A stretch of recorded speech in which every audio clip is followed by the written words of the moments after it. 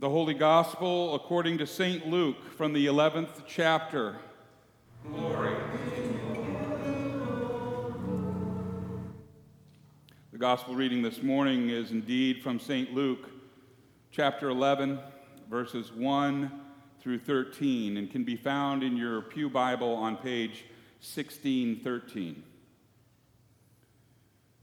Luke records, "One day, Jesus was praying in a certain place, and when he finished, one of the disciples said to him, 'Lord, teach us to pray, just as John taught his disciples.'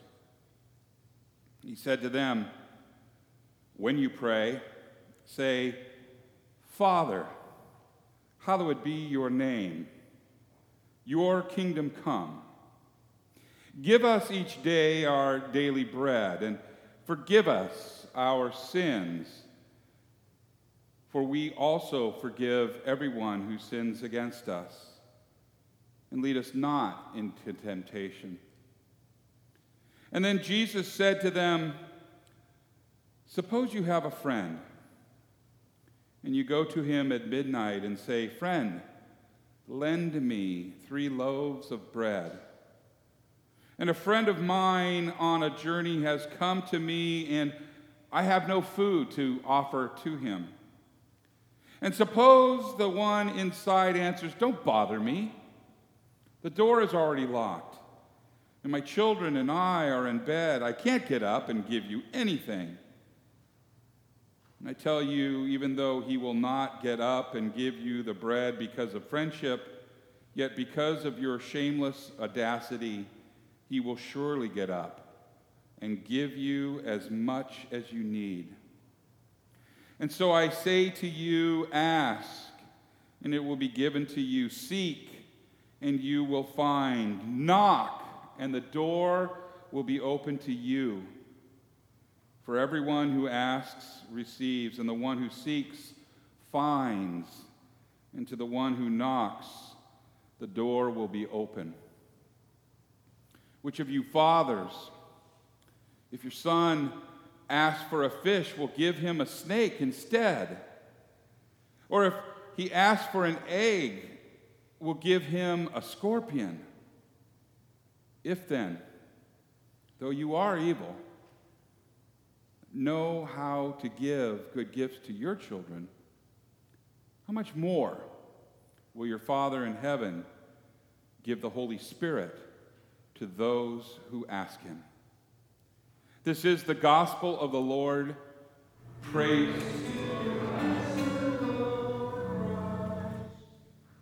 Will you pray with me? May the words of my mouth and the meditation of all of our hearts be acceptable in thy sight, O Lord, our rock and our Redeemer. Amen. You may be seated. In the name of Jesus. The big week this week, and lots of external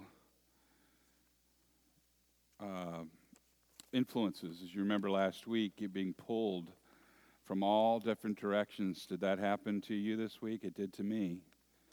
Pulled in all different directions, feeling a little more like a Martha and less like a Mary sitting at his feet. It's more like a Martha doing things double-minded, not focusing on the task at hand. For example, some of you have heard that our 10-year-old black lab was in bad shape on Thursday night and all day Friday.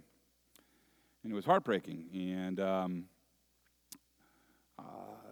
she is just so important to this family, as anyone who has pets would know. And she means an awful lot to my almost 23-year-old son. Got her when he was 12-ish. She rescued this family from sorrow and a dark cloud that came over us when our middle son passed away. She was born just 2 days after Graham died. So she was a gift. And I don't know about you, but part of me had a little bit of a problem praying to God for a dog. But I did. Because I read the words of Jesus. I know the words of Jesus. You do too, and that is ask. There's not anything that is so small that he isn't noticed for it, and there's nothing too big for him. And I asked for him to help and close it with, your will be done, Father, not my will. And I am happy to report that, albeit it wasn't her last trip to the vet, but I got an old dog.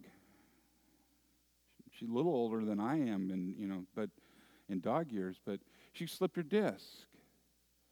And so in this thing, what do I learn from it? Well, the power of prayer, yes, and the comfort that comes from it, the experience of my son to see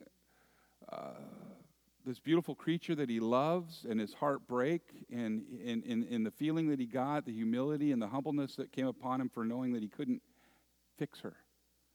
And I got another lesson from the father to this father of what it's like to watch your children suffer. And I would have done anything and still would to do anything for that boy. And the Father is no different than that. In our lesson this morning, Jesus has asked a question, teach us to pray. Well, what a great source to go to. You've heard me say it countless times. Before we say the Lord's Prayer, let us pray together the perfect prayer that Jesus taught us.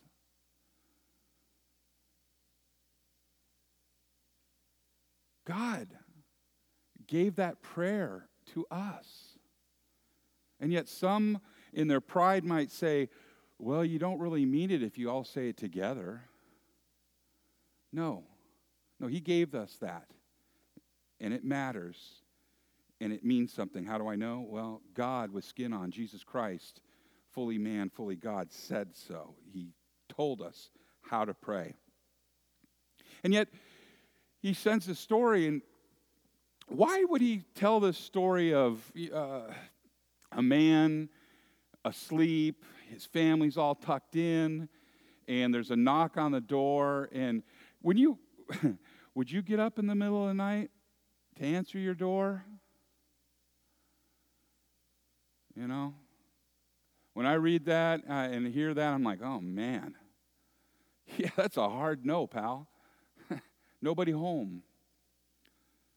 And I imagine the hearers at the time would go, yeah, that's kind of unreasonable. It's night. It's, lack of planning on your part does not constitute an emergency on mine. Has anyone ever said that? Huh? That's pretty human.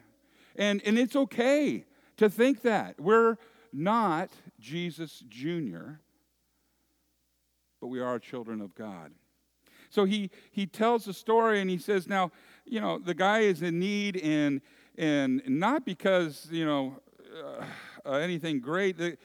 It's audacity and consistency, and it's knocking, and eventually he'll get up and give you all that you need. And I kind of take that as like, just take it and go away, right?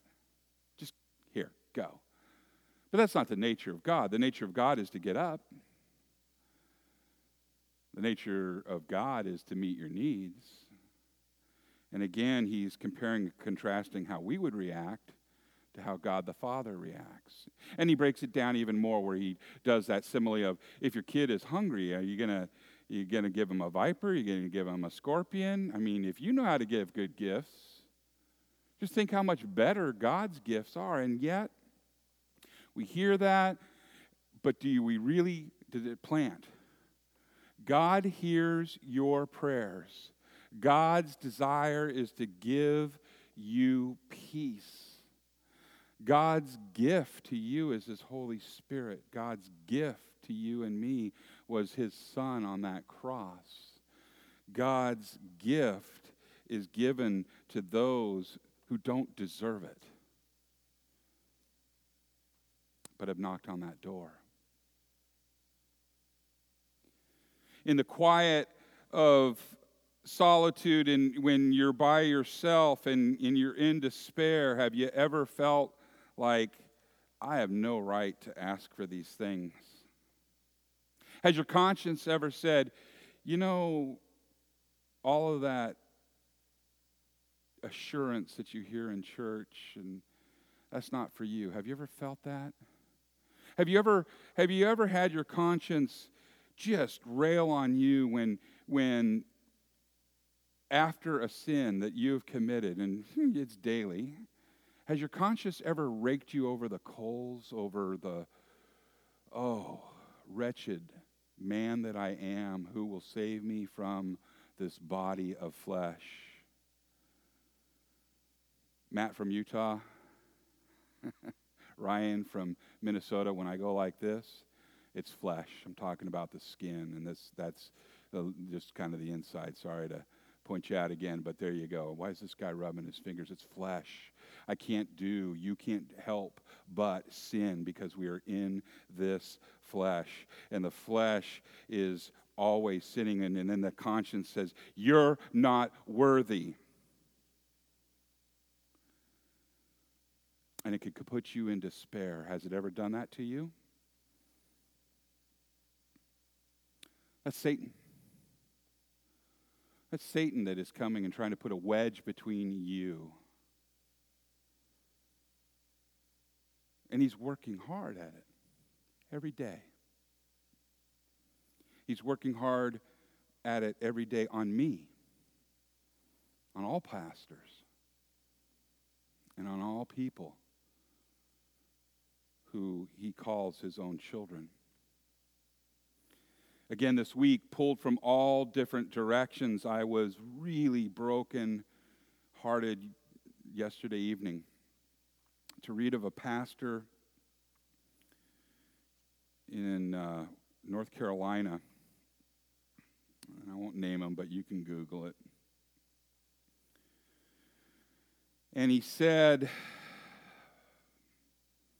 as he stepped down from his ministry, and it's a mega church, it's a big one. He's an author. He said, by all measurements that I have,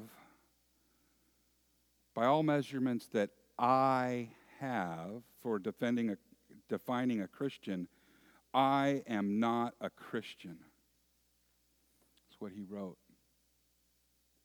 Here's a man that, from this particular theology of glory,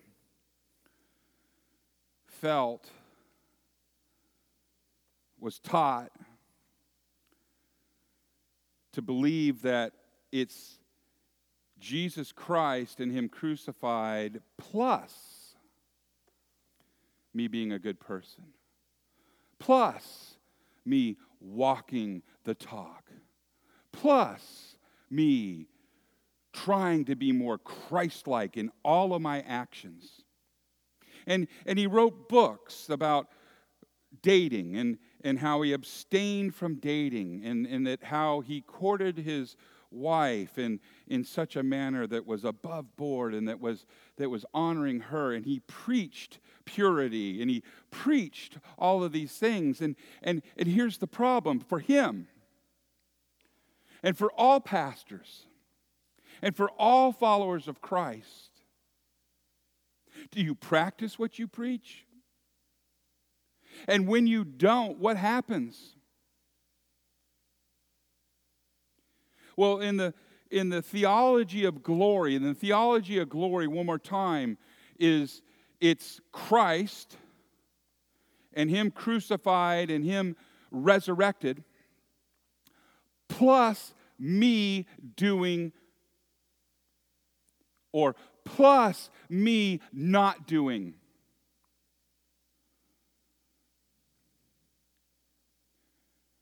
And that's not biblical. That is the preaching of a God that doesn't exist, of a nature of God that doesn't exist.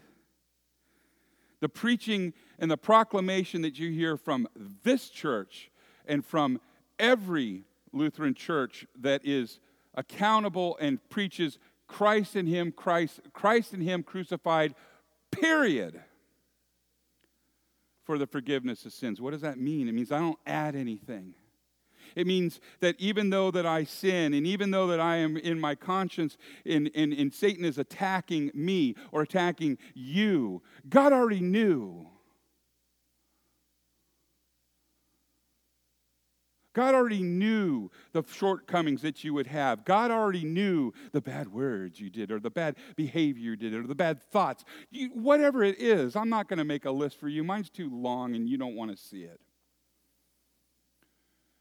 But Satan is going in there and accusing you, and he did it to Luther as well, and Luther has a way. And there's a lot of things I remember from seminary, but this one, it involves flatulence. Luther was pretty rude kind of guy.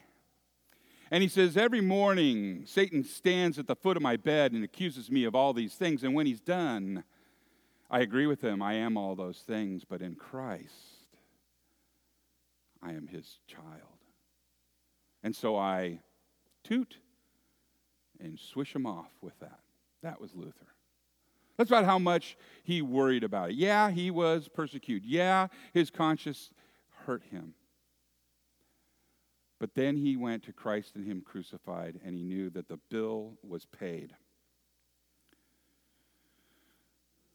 One of the problems that we have in the churches across America is this false theology. It's one of the problems that Luther would say is that nobody fights the real fight.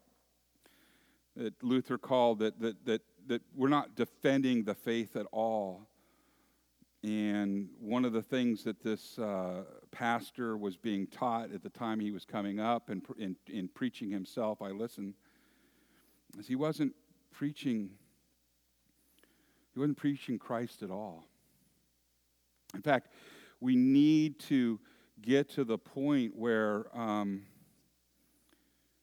we have to just call out this imbecilic blindness for what it is, this blindness that says that it's you and Jesus, and you have to work your salvation. Why?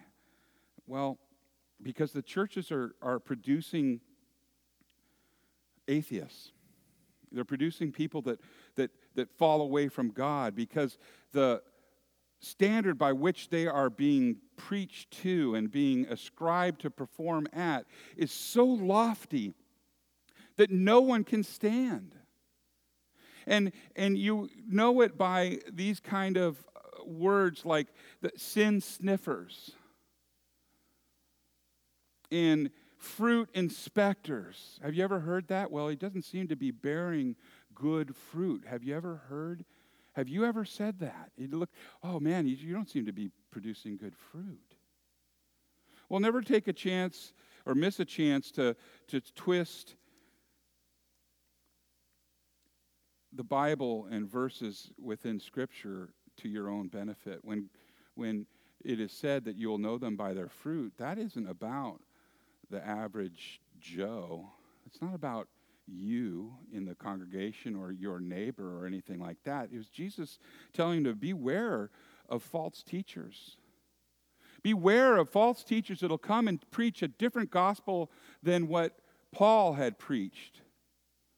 Beware that they are wolves in sheep's clothing. Beware of that, because they are not giving you a light load or a yoke that is easy. They're just not. And it causes people to say, I wonder if he ever was saved. I can guarantee that this pastor, after preaching and after laying there by himself, and people come, maybe people prior to that came up to him and said, how do you pull it off, Pastor? I mean, what you write is truthful about how to be living and walking in purity. How do you pull it off? And maybe he gave an answer, but in the quiet of the night by himself, he was asking, how do I pull this off? How do I pull this off?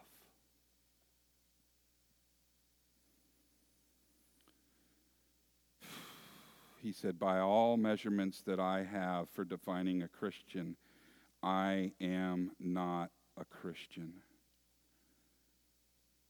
Did you hear that? Let me ask you some questions. Does baptism save?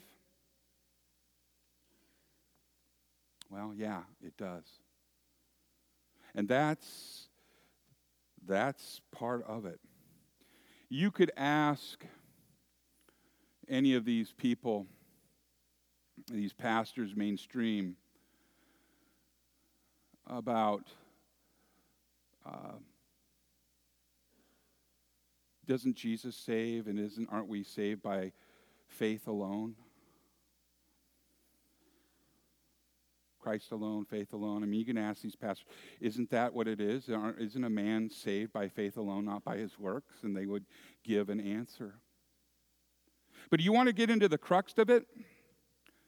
You want to ask and find out really where a person's coming from? You ask that question, does baptism save?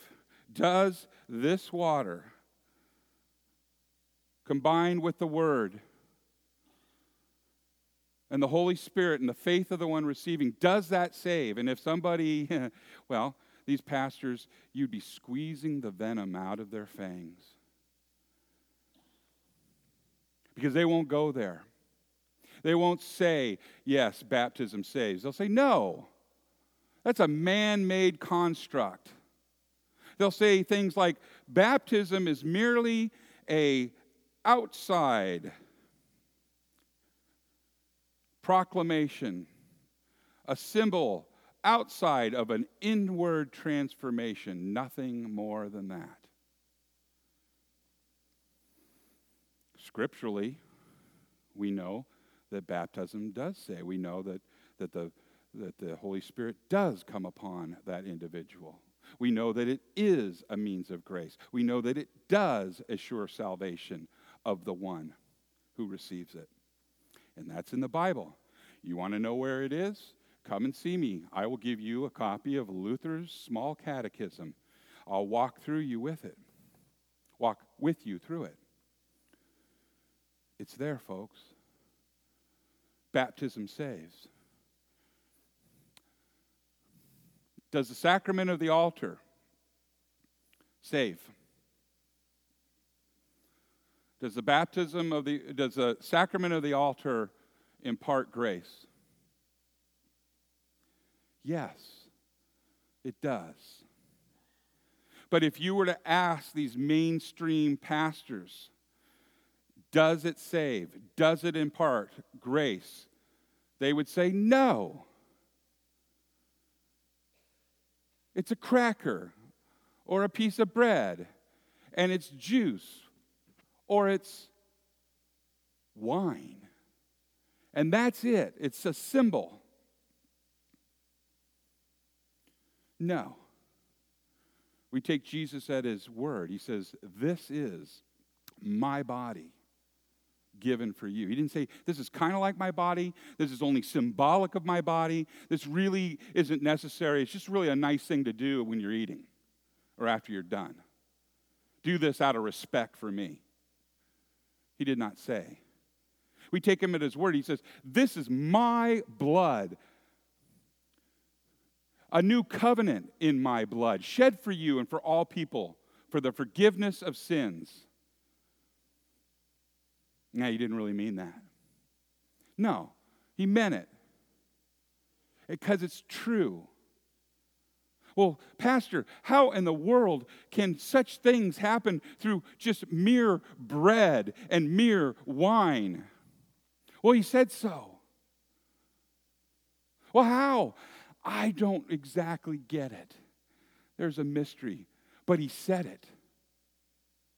And we know that he is and promises to be in and on and above and below these elements. He promises, as Paul pointed out in our scripture today, he's joined to you guys in your baptism.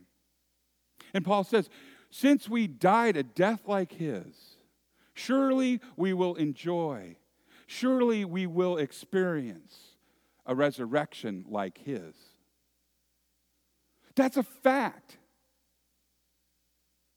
Do you notice my body given for you? What part of you participates in that? My blood shed for you. What part of you participated in that? You receive it. And through this simple gift, you receive eternal life. Yeah, but I'm a sinner. Yeah, I know, I am too. Yeah, but some of my sins are really bad. Yeah, well, before time began, he knew. And he is always faithful, even when we're not. And so, back to this pastor. He's broken. He's been broken under the weight of the yoke that others put on him and that he helped put on other people too. That is 7 steps to a better prayer life. Wealth. God wants you to be rich. You just need to ask for it. Blab it and grab it. Jesus wants you to be rich. Look at me. Well, don't look at me, because you know me.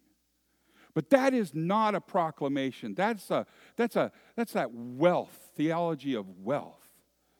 And no, it's not a sin to have wealth, but that isn't the point of Christ. And that is part of the theology of glory.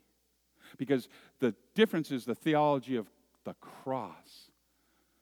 Straight on at that cross, Christ crucified. Period.